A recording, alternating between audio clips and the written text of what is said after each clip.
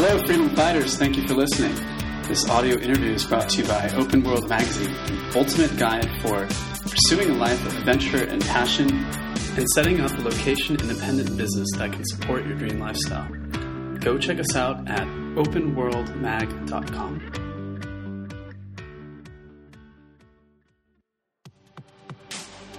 Go check out the new manifesto on lifestyle design, authored by yours truly, Buy Your Own Island, now available on Amazon. It's been called inspiring and empowering and one of the best new books on entrepreneurship. Lifestyle design for 2015 and beyond.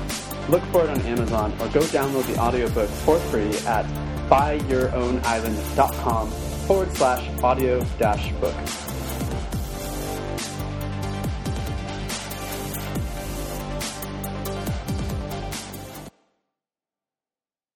Hey, so I'm joined today by Tyler Basu. He's the host of the Chatting with Champions podcast, and he's just published a book called Lifestyle Business Blueprint. Just want to welcome you to the show, Tyler. Hey, thanks so much, Danny. It's a pleasure to be on the show and to be speaking with you. So Tyler was 22. He was newly married and had no idea what direction he wanted to take in life. He tried a bunch of things like direct sales and network marketing, but nothing seemed to be working out for him. Then he decided that he wanted to be an entrepreneur and started this blog and podcast, and it's kind of grown organically to the point where he is now today as a fully fledged lifestyle entrepreneur. And I'm excited to talk with him and hear about his experience. So Tyler, maybe you can just expand a little bit on your biography and tell me and the listener a little bit more about you. Yeah, absolutely.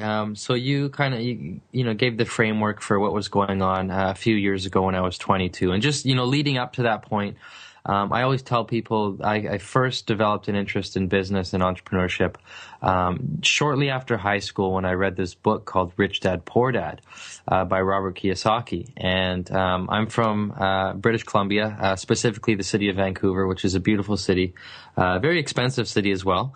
And I wasn't fortunate enough to grow up in the nice part of town. I kind of grew up in the rougher areas, didn't have much growing up, didn't really have too many, positive role models or successful people around me to emulate. So that book kind of became like my first mentor in a way. Just kind of, shook up my mindset a little bit, gave me the courage and the belief that I could succeed in some way. The problem was I didn't really know what I wanted to do. I was young, I was shy, I was, new to the workforce. And so I tried a whole bunch of different things. I just immersed myself in a bunch of industries. You mentioned network marketing. That was one of them. I worked in retail. I promoted seminars. I traded currencies. I did door-to-door sales. I was knocking on doors 6 days a week for about a year and a half and building sales teams. And that I think is what gave me a crash course in business and in people skills and in sales and such. And then I transitioned into real estate. By the time I was 22, when I was sitting in a seminar, still trying to learn some of the other strategies that were out there and trying to learn some of those concepts that have made people successful. And I was taking a real estate program at the time, studying to become a real estate agent. And then while I was in that program, I started to experiment online. And so I started just very basic with a blog. This would have been in about 2011, maybe early 2012. And then I had the idea to start interviewing people, specifically entrepreneurs, and asking them, what are the principles and the strategies that they use to become successful. And so that journey started in 2012. I set up chattingwithchampions.com, started doing the interviews, and it was a little bit slow at first. There's definitely a learning curve, and I was still studying to be a realtor at the time, so I was only doing about 1 or 2 interviews a month, writing maybe 1 or 2 articles a month and just sharing those things on social media. But I kept consistent, and after about a year, I kind of found my groove, and I had more opportunities to do more interviews. And then by 2013, I had launched the podcast. I had published dozens of articles on both my own site and some other sites that are out there as well. And really had built an audience at that point, and more importantly, learned from so many different entrepreneurs. At this point, I've had the privilege of speaking with over 80 entrepreneurs, approaching 90 now, And just the things that I've learned from them have been incredible. And, I like to always try things. So I've tried a lot of the things that, that these guys are doing. I've implemented a lot of the same strategies. Blogging and podcasting is one of them, or two of them. But I've also done, the ebook publishing thing, and more recently the coaching and consulting. So as I've learned the strategies from the people I've interviewed, I've kind of pieced together my business at the same time. So it was kind of like I got, almost a free education in a way. I got to network with all these cool people, learn from them, because I had that blog and that podcast as my platform, and I was able to leverage that to learn from these people and then apply some of those things into my own business. So that's what kind of bring your listeners up to speed on where I'm at today. It seems like the common overarching theme there, Tyler, is that you had no good mentors when you were starting out. And it seems like the common theme is that you're constantly looking for mentors, and you were just kind of starting out. You were going out looking for clues or indications of what you should do. You were trying a bunch of things. But why do you think there are so few good mentors to start with, Tyler? I don't know if it's that there's few mentors, but there's definitely limited access to the people who really and truly have been where you want to go and who are willing to help you. So there's a certain amount of work you got to put in on your own just to get their attention, right? Because if these people who are in a position to teach somebody how to build a business or how to do something that they want to do, and they're very successful at it, and they're an expert or an authority in their field, their time is very limited, so they can only work with a certain number of people at the same time. And so, I didn't work with any one specific mentor one-on-one up until recently. I mean, I was just able to get a business coach that I now work with one-on-one, just late last year. But for the first, 7-8 years, my mentors were books, podcasts, audio programs, seminars, workshops, like conferences, and I was just taking bits and pieces from hundreds of different sources, trying everything to see what worked for me. And after, probably 90% of what I tried didn't work, I was able to narrow it down to a few things that did work for me, and I kept those consistent. And as I was able to build momentum and get results with just those few things, it's just getting those few successes that really count. I mean, nobody remembers all the things you did wrong, but when they see that you've been able to do just a couple of things right, that's what gets somebody's attention, I think. Did that answer your question? Or? Yeah, absolutely. So if you don't have access to these successful people, to the mentors, then you can get access to books, basically, and that can start you on the path.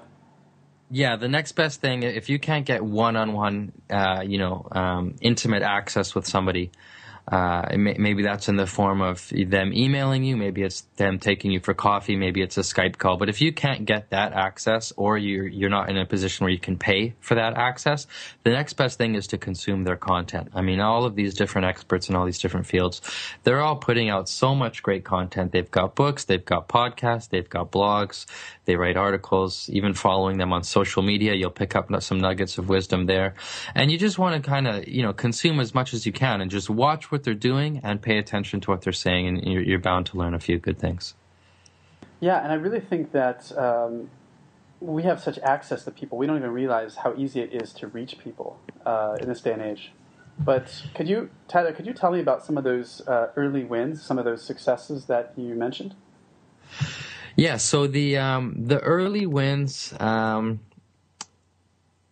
at first, like when I started to do the interviews, I would reach out to people that I knew. So, the first half a dozen or so interviews were mostly friends or referrals that came to me through friends, just in my very personal network, right? And so that, I was able to get my feet wet.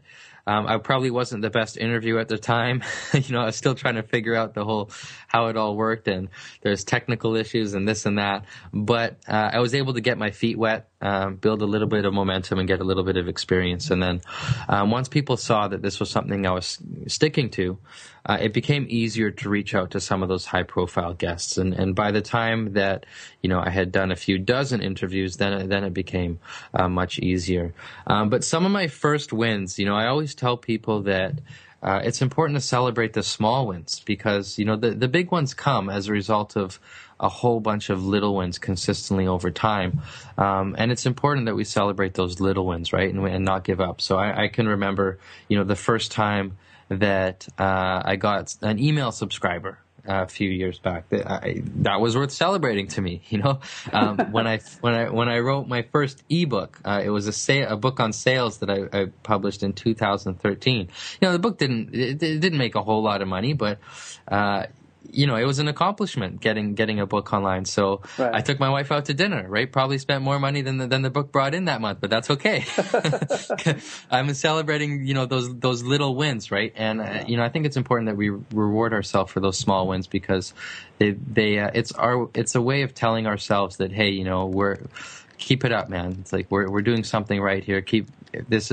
Even if it's just a small success, it's evidence that something worked. So whenever you find something that works for you and that you enjoy doing, keep doing more of that and refine it and improve as you go and scale up eventually. But remember to celebrate those small successes. So yeah, even if you're not very good, just go out and just do it and gain confidence and gain experience. That's what you're saying. Yeah, absolutely. You got to get in the game, especially because of how fast technology changes and we've got so much information available to us. It's overwhelming if you're trying to learn everything and do nothing. It's better to balance them both and, consume information, learn, but also implement just as fast as you learn. Someone once told me that coachability is action at the speed of instruction. So even if you don't have a coach, if you're getting information from somewhere, try it right away because pretty soon, that particular thing that you learned might not work anymore or it might change in some way. So whatever information you have, whatever resources you have, take what you have, do the best that you can with what you've got, see what result it creates, and then just kind of improve and refine from there. But if you're constantly in motion, it's easy to build momentum when you're in motion than to constantly start from scratch because you're not moving yet. Yeah, that's fantastic. I'm thinking, as you told me that, I was thinking of Jack Canfield. He has the Guinness record for having 7 New York Times bestsellers on the New York Times bestseller list at the same time. Yes. But if I recall, he published maybe more than a dozen books that got no critical acclaim before he published Chicken Soup for the Soul. Mm-hmm. I don't know the exact number, but he published a number of books before that without the world caring, without anyone listening to him, without selling many copies at all. I didn't know that, and I bet most people don't because they know him for his successes, but they don't realize that there's a lot of failures, if not more failures, that are just kind of tucked away where nobody sees. Exactly. But that was a part of his process, his learning process, right? I'm sure each time that he wrote a book and published a book and it didn't do as well as he thought, he learned something and then he carried that forward into the next one. And, maybe it wasn't until the 12th or the 13th or the 14th, but it happened eventually. Yeah, exactly. I know Donald Trump tells a story about a guy who created a soda called, I think, 3-Up, and then it failed, and then he started 4-Up, 5-Up, 6-Up. So he made it to 7. I know 7-Up. He gave up after 6-Up, and then someone came along later and created 7-Up. It was somebody else. Oh, wow. Yeah. That's a great point you make, though. I mean, people, they see, the media features successful people, and we see them, and it seems like, they're talented, or they're especially gifted, or they got lucky, but we don't see, the tens of thousands of hours of struggle and hard work that it took to get to that point. Yeah, exactly. Because there's a perception that success is an event, like it's something that happened. Like for example, a book hitting a New York Times bestsellers list, like many of Jack Canfield's books have done. Somebody would see that event and say, wow, Jack Canfield's a success. But really the success was the process that happened behind the scenes. And then that result was just the natural or that event, sorry, was just the natural result of a very specific process that was probably, hours and hours and hours of all different, pieces of a puzzle coming together just at the right time and with the right people and with the right skills and all of those different things. That's where the real value is, because you can't get to the event without going through the process. There's no shortcuts. I mean, if you know of a shortcut, please tell me. Yeah, and you say in your book, you have this quote by T. Harv Eker where you say it's not enough to be in the right place at the right time. You have to be the right person in the right place at the right time. And in the book, you make this point that it's not about the vehicle, whether it's network marketing or sales or blogging. It's about the driver. So what is it about someone, would you say, someone like Jack Canfield that made him a successful, as far as himself, him as a driver? What are the characteristics of a person like that? Based on successful people that you've interviewed. Yeah, good question. Mm-hmm. So you mentioned in the intro that at the age of 22, I had experienced all these different failures in different industries, right? And the reason for that was not the industries. It was not the vehicles. The problem was me. I mean, there were people who were succeeding in every one of those industries that I worked in. I just wasn't one of them. And I learned from Jack Canfield because I read his book, The Success Principles, when it first came out, or the first version of it, around that time. And I realized that, there's no point putting the blame on those vehicles or on those strategies or on those industries. I need to assume responsibility for my own results. And what I realized was that the problem wasn't the strategies. It wasn't the vehicles. The problem was that I hadn't learned to be a good driver yet. I hadn't learned to become the right person yet. I hadn't learned the fundamental principles and habits that make a person successful, regardless of which industry they're in. I mean, if you took a guy like Donald Trump, who does very well in real estate and in many other industries as well, you could throw him into an industry that he's completely foreign to, and he'd probably find a way to make it work, and make it work on a big scale really fast. Because he's got those fundamental business principles that he's mastered and refined over time. And the same would go for Jack Canfield. I mean, he can take the principles that enabled him to succeed as an author and as a publisher and as the co-founder of the Chicken Soup for the Soul series, and you could throw him into a different industry and he'd probably find a way to make it work, because it's not the industry that made him successful. It's him as an individual who learned the habits and the principles that enable someone to succeed. And of course, he shares those in his book, which I'm a big fan of. But so some of the ones that come to mind are definitely consistency and resilience. And I'll expand on those two a little bit. So the first one, consistency. I find that no matter what industry somebody is in or what business you're in, there are always going to be certain activities that are foundational to succeeding within that industry. Let's say blogging, for example. One of the case studies in my book is a guy named Joel Brown, who founded addictedtosuccess.com. So, and that has become one of the most popular, I think it is the most popular motivation and success website online today. Millions of people visit that site. And so if you take a look at some of the key activities that went into making that site successful, well, one of them is definitely writing articles regularly and consistently, and then sharing those articles on social media, little activities like that. So those are things that he did consistent for years before he was able to generate, significant revenue from the site. Now, had he not kept those things consistent, he might have never reached that tipping point where now the site, he could stop writing articles today and the site would still do well because he's got other people contributing. There's so much organic traffic now that people are just finding the site. I mean, he could take a year-long break and it would probably still have grown in that year without him, actively adding more content to it. But that's because he paid the price of consistency. And so whatever business you're in, you got to identify those key activities that have the biggest impact and that are absolutely essential to making whatever it is that you're doing work long term. And you got to do those things consistently.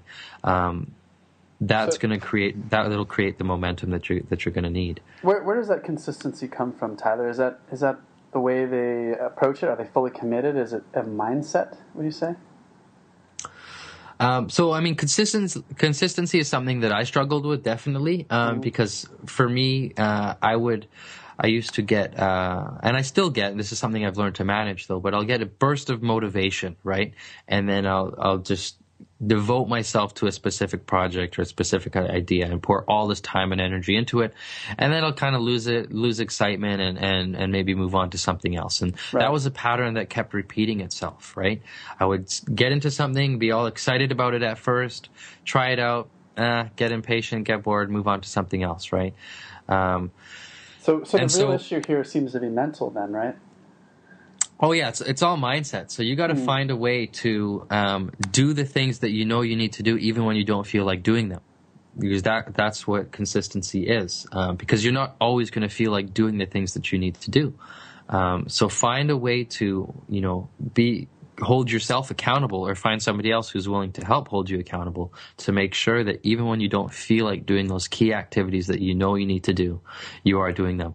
A perfect example is sales calls. Like if you're in sales, you got to be making your sales calls. You got to be talking to people daily. If you're not talking to people daily, sharing your presentation with new people on a regular basis, eventually the sales are going to run dry. And you're gonna lose your momentum. You're gonna hit a slump, and then you're gonna have to motivate yourself up again to get back on the phone or get back to knocking on doors or however it is that you get in front of people and get back to doing it. Had you just kept doing it, you wouldn't have lost that momentum in the first place. I see. So a big key is accountability and finding someone who can keep you accountable as you go through these dips. Yes, absolutely. And what I've done is every week I put together this little template with Microsoft Excel. And so I print this out every week. I call it my weekly accountability checklist. And on the top of it, I've got a spot where I write down my goals and priorities for the week. And then in the middle of this page, I've got this table with a list of about 8 or 9 specific habits or activities. These are the things that I want to keep consistent. And they're not just business related. They pertain to every aspect of my life. And so these are the things that I know I need to keep consistent if I'm going to enjoy success and fulfillment in each of the areas of my life long term. And so I've got every day of the week in this table, and I've got a certain number for each activity, and that's the amount of times that I want to do that certain activity during the week. And then I'll give myself a check mark each time I do it, so that at the end of the week I have a score. I total up the score and I give myself a percentage. I don't always get 100%. I rarely get 100%. But I'm monitoring it. I know specifically which areas I'm falling behind in or I'm slacking on if I'm not getting those.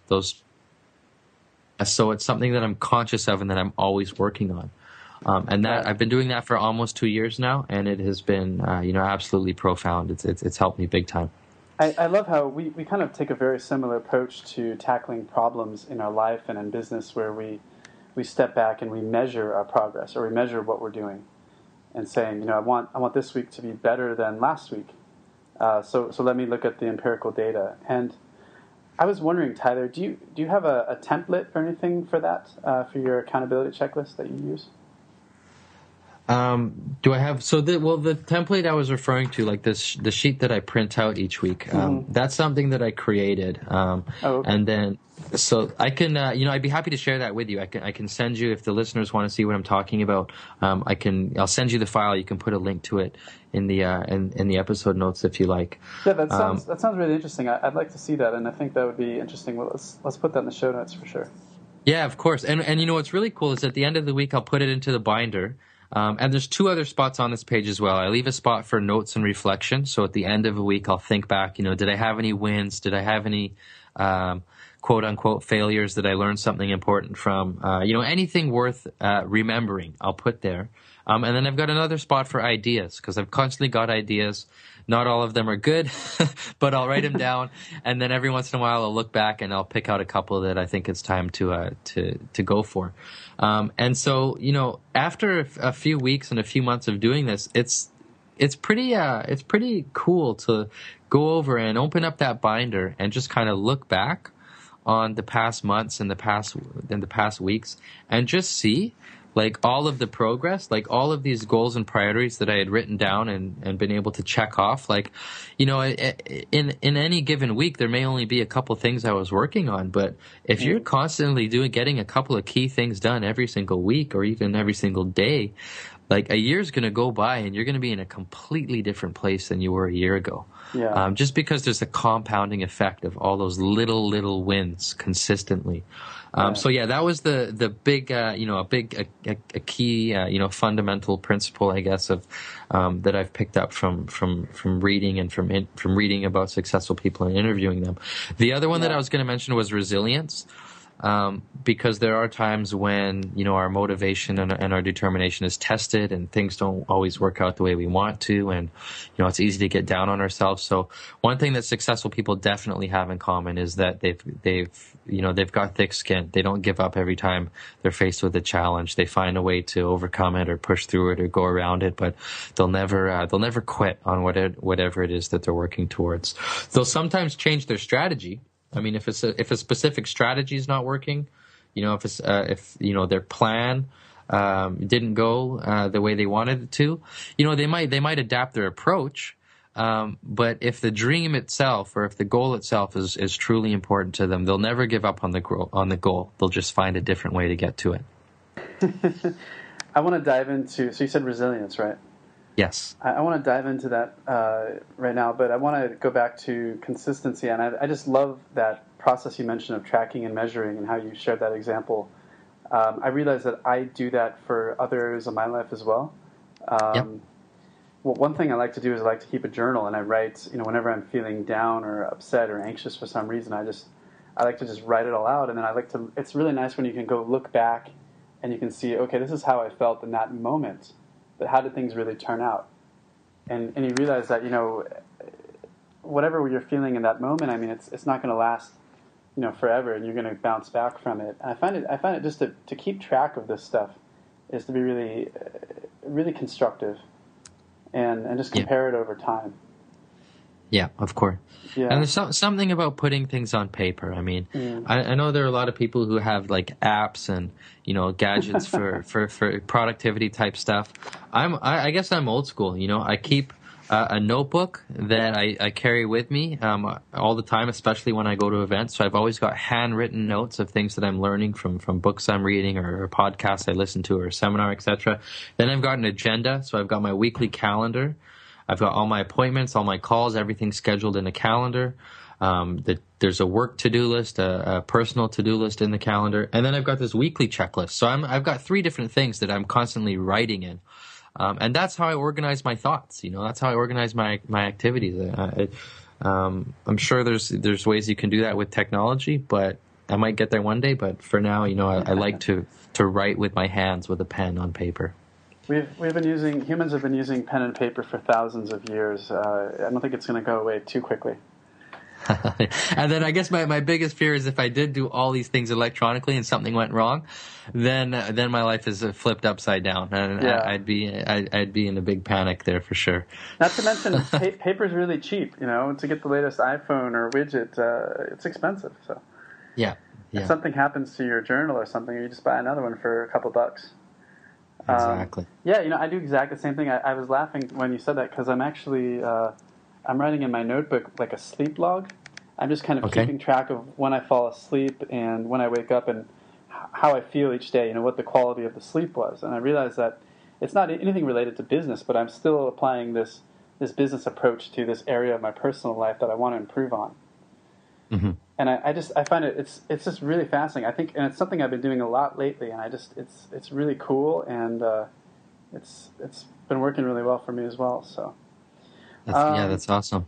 Yeah, let's dive into this next one, resilience. You say that people they kind of they stumble and fail, but they kind of know where they want to go, even if things don't work out. They keep going. What creates that persistence, that resilience? Is it kind of a hard-nosed stupidity, or? I guess there could be.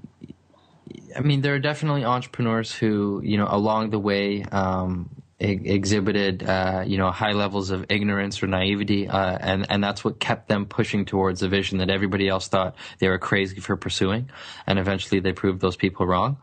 Maybe ignorance is a part of it, and that can be a good thing. It could also be a bad thing, because I mean, if you're getting all the signals that say, hey, what you're doing isn't working, and then maybe you should stop spending money and time and effort on it and move on to something else.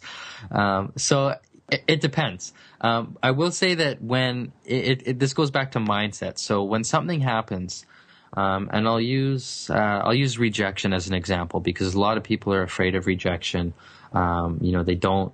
It doesn't make them feel too good when somebody rejects them, right? If they're out of their comfort zone and, they're trying to present something or they're asking for something and they get shot down, it doesn't make people feel too good. It makes them feel like, damn, I'm not moving forward. Everybody's saying no to me. So I'll use rejection as an example. So, if somebody does reject you,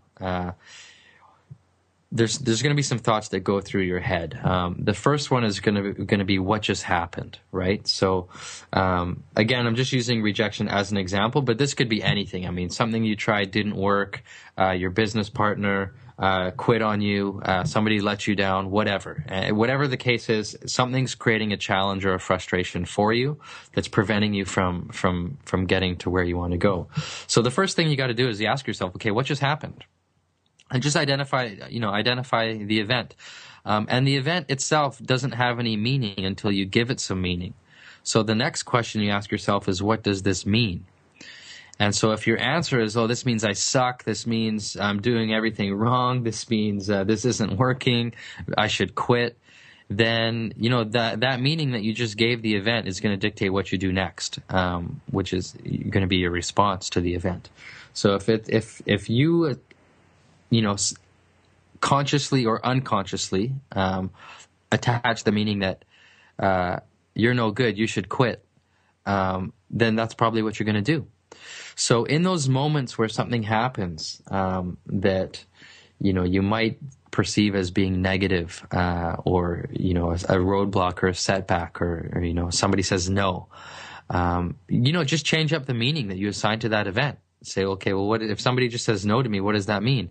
Well, it means I should probably just go ask somebody else, or I should keep trying, or I just haven't found the right person yet.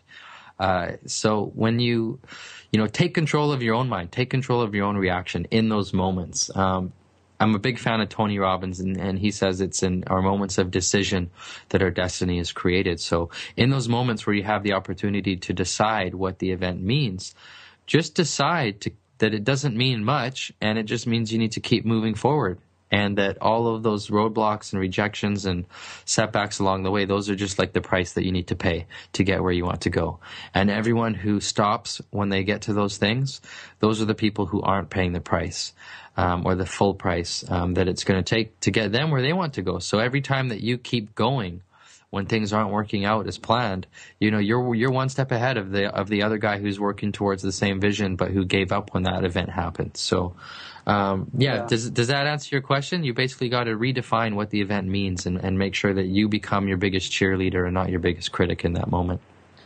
Yeah, so successful entrepreneurs, they kind of have this reality distortion field where they're able to take any event and interpret it positively, right? Yeah, exactly. They'll choose how they interpret it, and they'll make sure that those interpretations serve them. It also reminds me of this Stockdale paradox that Jim Collins talks about in Good to Great, where he talks about prisoners in the Vietnam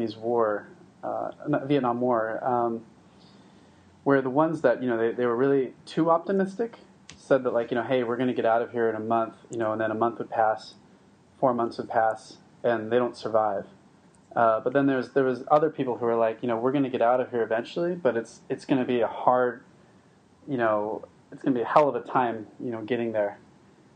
So they were able to kind of accept the brutal facts of their current reality, but still remain optimistic in their eventual success.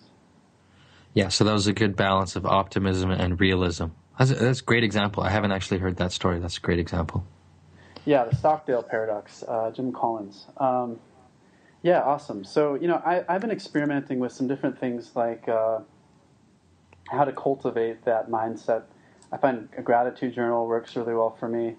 What are some things that you do, Tyler? I used to be really big on affirmations. In fact, I still have a list of affirmations right here, like on my whiteboard in my home office. And I'll glance at them every once in a while, every few days or so. But I used to read them daily. And none of them were true at the time. So, but I wasn't, trying to be delusional in any way. I was just trying to reinforce my own self-worth and my own self-confidence in myself, right? So, there's a list of about 30 affirmations, that I would recite aloud in the morning and sometimes at night, just to keep reinforcing a positive belief system. I think that just because of the neighborhood I grew up in and a lot of the people that I grew up around, most of us didn't believe that we would grow up to be successful. Most of us, had pretty low expectations, for what we could achieve and what we could, do with our lives. So I had to, kind of reprogram some of that stuff. I've done a lot of work and spent a lot of time on, reconditioning my mindset in a way. And I've also, proactively limited the amount of time that I spend with people who I feel just aren't really going somewhere that I would want to go, or who I wouldn't want to rub off on me in any way. So I've had to, just limit the amount of time and the communication that I have with certain people that used to be in my life and that aren't so much anymore, and constantly be adding new people into my life who I respect and admire and who I look up to and I aspire to be like. And just by changing up those associations, within my personal network, that has had a big impact on my life for sure.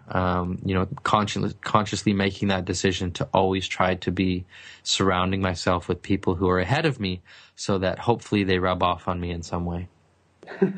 I see. And so the way that you found them is you just go out and you interview them for your show. Yeah, definitely. The podcast is one of them. That, deciding to interview people was one of the best decisions I ever made. But even before that, I was constantly networking, going to seminars, and even reading the books, right? There have been so many nights where I have chosen to stay home and read a book or watch a documentary or take an online course or something on my own time versus going out and, say, partying or going to a club. I can count on like one hand the amount of times that I've gone out to do something like that, because I'm just more happy to be around successful people, and if I can't be around them, I'm gonna put their content in front of me, and I'd rather do that than be out there and be mixing up with the wrong kind of stuff. So yeah, a lot of people go out and they do those things and they go out and drink because they want to forget about their lives or forget about what happened in the week. I love to go out and have a good time, but when I go out to have a good time, it's because I'm celebrating something. Yeah. I don't go out to escape a reality in any way, I'll go out because it's somebody else's, it's somebody else is celebrating something. Maybe it's a birthday or an anniversary or something, or I've done something worth going out and, I'll take my wife out to dinner, or we'll go to a comedy club or we'll go to a concert or something like that. But it's never to escape a reality that I'm unhappy with. It's always to reward myself for achieving that next milestone in the reality that I'm creating. Okay. Well, let's shift gears a little bit and talk about how we can engineer this lifestyle business. We talked a lot about the inner game that makes entrepreneurs successful. Let's shift focus and talk a little bit about business and money. You mentioned rejection earlier, but I'm thinking about what happens if I release a product and no one buys it, doesn't make a sale. I feel like a lot of people get this frustration because they try stuff, but it doesn't make any money. They're blogging, they're podcasting. Those are two of the vehicles that you mentioned in your 5 strategies, but they haven't monetized them yet. So what would you say to them? So regardless, this is a common occurrence. And if you've ever watched that show, like Dragon's Den or Shark Tank, you see entrepreneurs show up with a product that they're absolutely in love with. And they've spent all this time and effort and money on creating it. And then they're faced with the hard truth that nobody's buying the thing. Nobody wants it. It's been done already. It doesn't work. And they just refuse to give up on it. It's really unfortunate, but those people they ignore a certain fundamental principle, and I've made the same mistake. I mean, I've invested time creating things that nobody cared about. I've promoted things that nobody wanted to buy. I've done that stuff. But what I've learned, and what I would tell somebody who's just getting started is, if you want to avoid that headache, you don't start with a product. You start with a need and an audience. So go out there and talk to people. If you have a specific passion, maybe you have a passion for fitness or a certain sport or whatever it is, golf maybe. Go out and talk to people who are also interested in that thing, or whatever that topic is, and start and engage them in a conversation. You got to find out, what people already have available to them. I mean, what resources do they already have? What products and services are they already buying within that specific topic or niche? And then find out where there might be a void. I mean, is there a specific problem that they haven't found the solution to yet? And then that way, when you pick a segment of the market, we'll call it a niche or a target audience. When you speak to a certain audience and you begin to understand their needs and what it is that they're looking for, and what it is that they don't have that they need and that they'd be willing to pay for, then you get some ideas for a product or service. And so if you've got enough people that have said, yeah, I've got this problem and I can't find a solution for it. If you were to create that, I'd totally buy it from you. Like, if you're getting that kind of feedback from people, then you can go over and create something, and you'll have the confidence ahead of time to know that that you're creating exactly what somebody already told you they wanted. So that'll save you some headache. And so that applies to blogging, it applies to podcasting, it applies to coaching, consulting. These are some of the strategies that are talked about in the book. But the principle is that you find a market that has a need, and then you become the person who helps them to solve that need. And so if you take that approach, as opposed to creating something that you think is cool or that you think is awesome, and then trying to push it on the world and trying to promote it to the world, and people don't really want that, or they weren't ready for it, or they didn't need it yet, then you're going to waste a lot of time and energy and experience some frustration. Whereas if you find out ahead of time what people want, what they don't have yet, and then you be the one to either find it and introduce it to them or create it yourself, then you'll be more likely to succeed. Yeah, that's fantastic advice for when you're creating a product or a service that you want to actually sell. But tell me about, at what point do you reach the tipping point, Tyler, where John Lee Dumas talks about this, where he has to build up his audience to a certain point before he can start to monetize it. When do people reach that tipping point where they not only have made their first dollar, but they're also able to start earning a living doing what they want to do? Can you tell me about that exact moment when you realized that you were able to make a living doing this? Yep. So the moment where I realized that, wow, what I'm doing might actually be working, was because what me and you do is we create free content, right? You've got the podcast, you've got the blog, right? You're creating free content, which helps, give people a great information. It attracts an audience, but free content doesn't make any money. It builds an audience, which is the first step to eventually making money. Because this is something you also talked about when, prior to the interview, you talked about the importance of getting those first 1,000 true fans. So that could be considered a tipping point. For me, when I realized that all the work that I had put in, creating articles, giving away ebooks for free, doing free promotions on Amazon, doing podcast interviews, and just spending hours and hours and hours giving away as much value as I could without expecting anything in return. The smallest sign that I got that what I was doing was working was a message on Facebook that came from somebody I had never met in person. I didn't even know who they were. And they said, Tyler, I've been watching what you're doing. I need some help. Do you offer consulting? And so a little sign like that was like, okay, awesome. This is working. So, and at that time, prior to that moment, I had never charged somebody for consulting before. I had never even thought to do it. But I didn't want to say that to the guy. So I said, yeah, of course, I sometimes do consulting. What do you need help with? Well, let's get on Skype. And I think I charged him like $100 or something to talk on Skype for an hour, and he absolutely loved it. He had some very specific questions. I helped him solve a very specific challenge. He got started. He took action, and over the next few months, he made some pretty cool things happen. Followed up with me again, and since then, I've helped this guy multiple times since then. But how long ago was that, Tyler? That would have been in the beginning of 2014, I think, maybe late 2013, early 2014.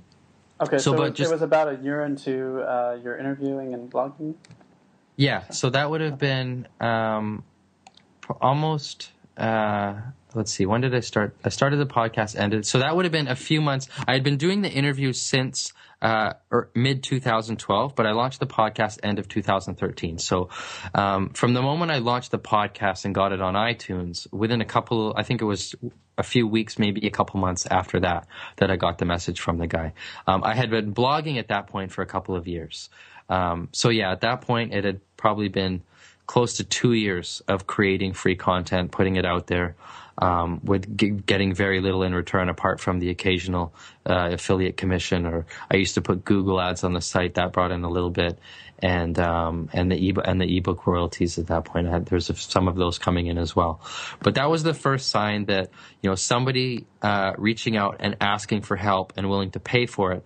That told me that the stuff that I had done had attracted the kind of person who needed my expertise, and that gave me the signal that I should really start thinking about taking all of these things that I've learned and packaging it in a way such that I can help the next person. Okay, so that's what you did immediately following up with that consultation. You took that information and you converted it into these books that you published, because you published 4 books. Yeah. So since then. Okay. Tell me about what happened after that and how you've been able to build on that success. I guess is what I'm saying. Yeah, of course. So after that, I was able to help him. I've helped a couple of other people along. This is throughout 2014 I'm referring to. And so by the end of 2014 was when I realized, and this is also when I started working on this last book that I just published. I went over and I got myself a coach. And this is somebody who specializes in teaching people how to actually build their coaching business. Because I guess I would just have considered it maybe a side hustle or kind of like a hobby-ish. I wasn't really a priority of mine because I was still doing the podcasting, still, so focused on the book and such. But when I decided that I wanted to make coaching an actual primary focus and do it at a minimum part-time and eventually full-time, I went and got myself a coach. And so he's helped me kind of structure that end of things, put together an actual, an actual offering and an actual program that I can guide people through. And so since then, I've been able to, since the beginning of this year, I've taken on a few clients.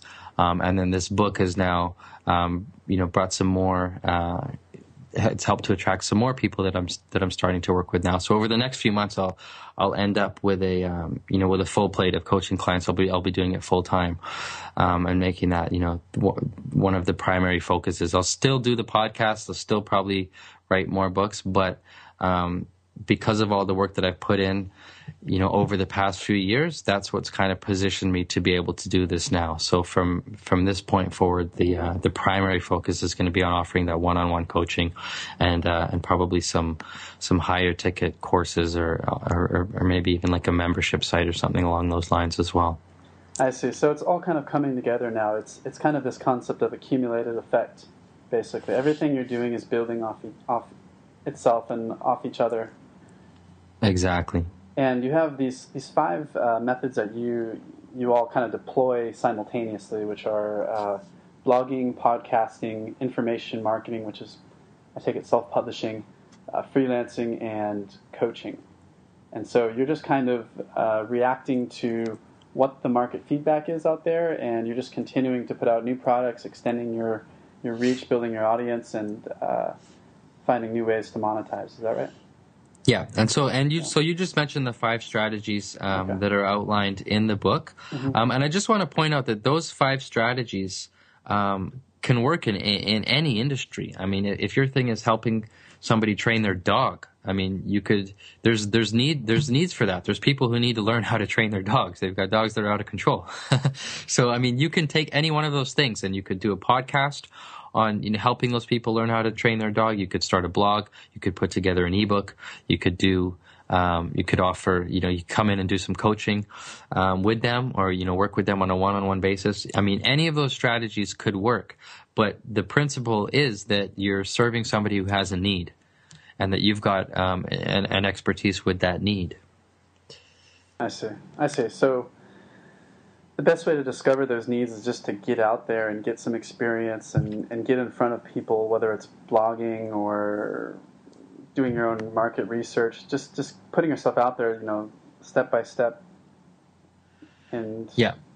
So the ideal scenario, and I refer to this as somebody's sweet spot, is if you can find that place where your passions, something that you absolutely love, that you think about all the time, you'd never get sick of doing, something that you're good at, and so you've got the expertise or the skills, more so than the average person might, and that there is an obvious demand for that. If you can find a place where those 3 things intersect, that's your sweet spot, and that's a place that's worth pursuing a business in. Great. Well, thank you for that, Tyler. Is there any other piece of advice that you'd like to impart before we wrap this up?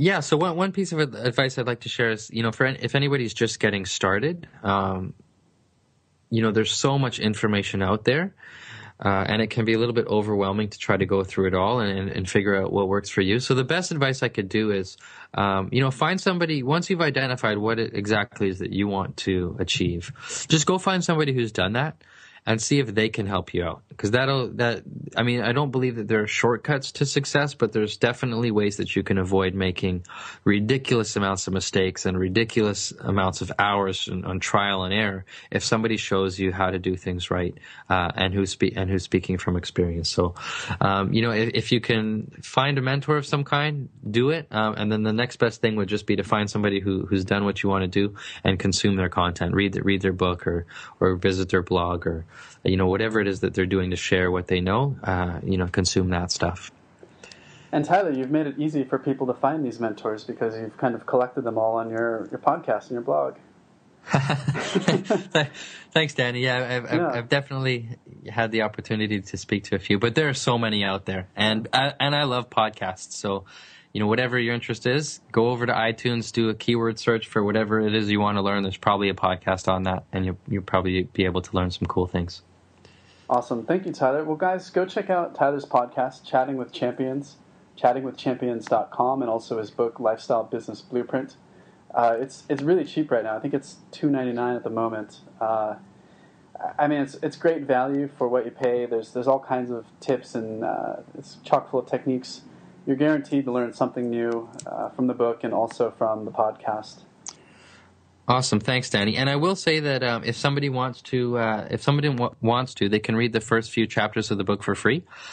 Just go over to my personal website, tylerbasu.com. There's no opt-in or anything required. You can literally just read the first few chapters. And if it does pique your interest and you want to grab it from Amazon, there'll be a link there to do that. Great. Well, thank you so much, Tyler, for this interview and for your time. No problem, Danny. It was a pleasure speaking with you.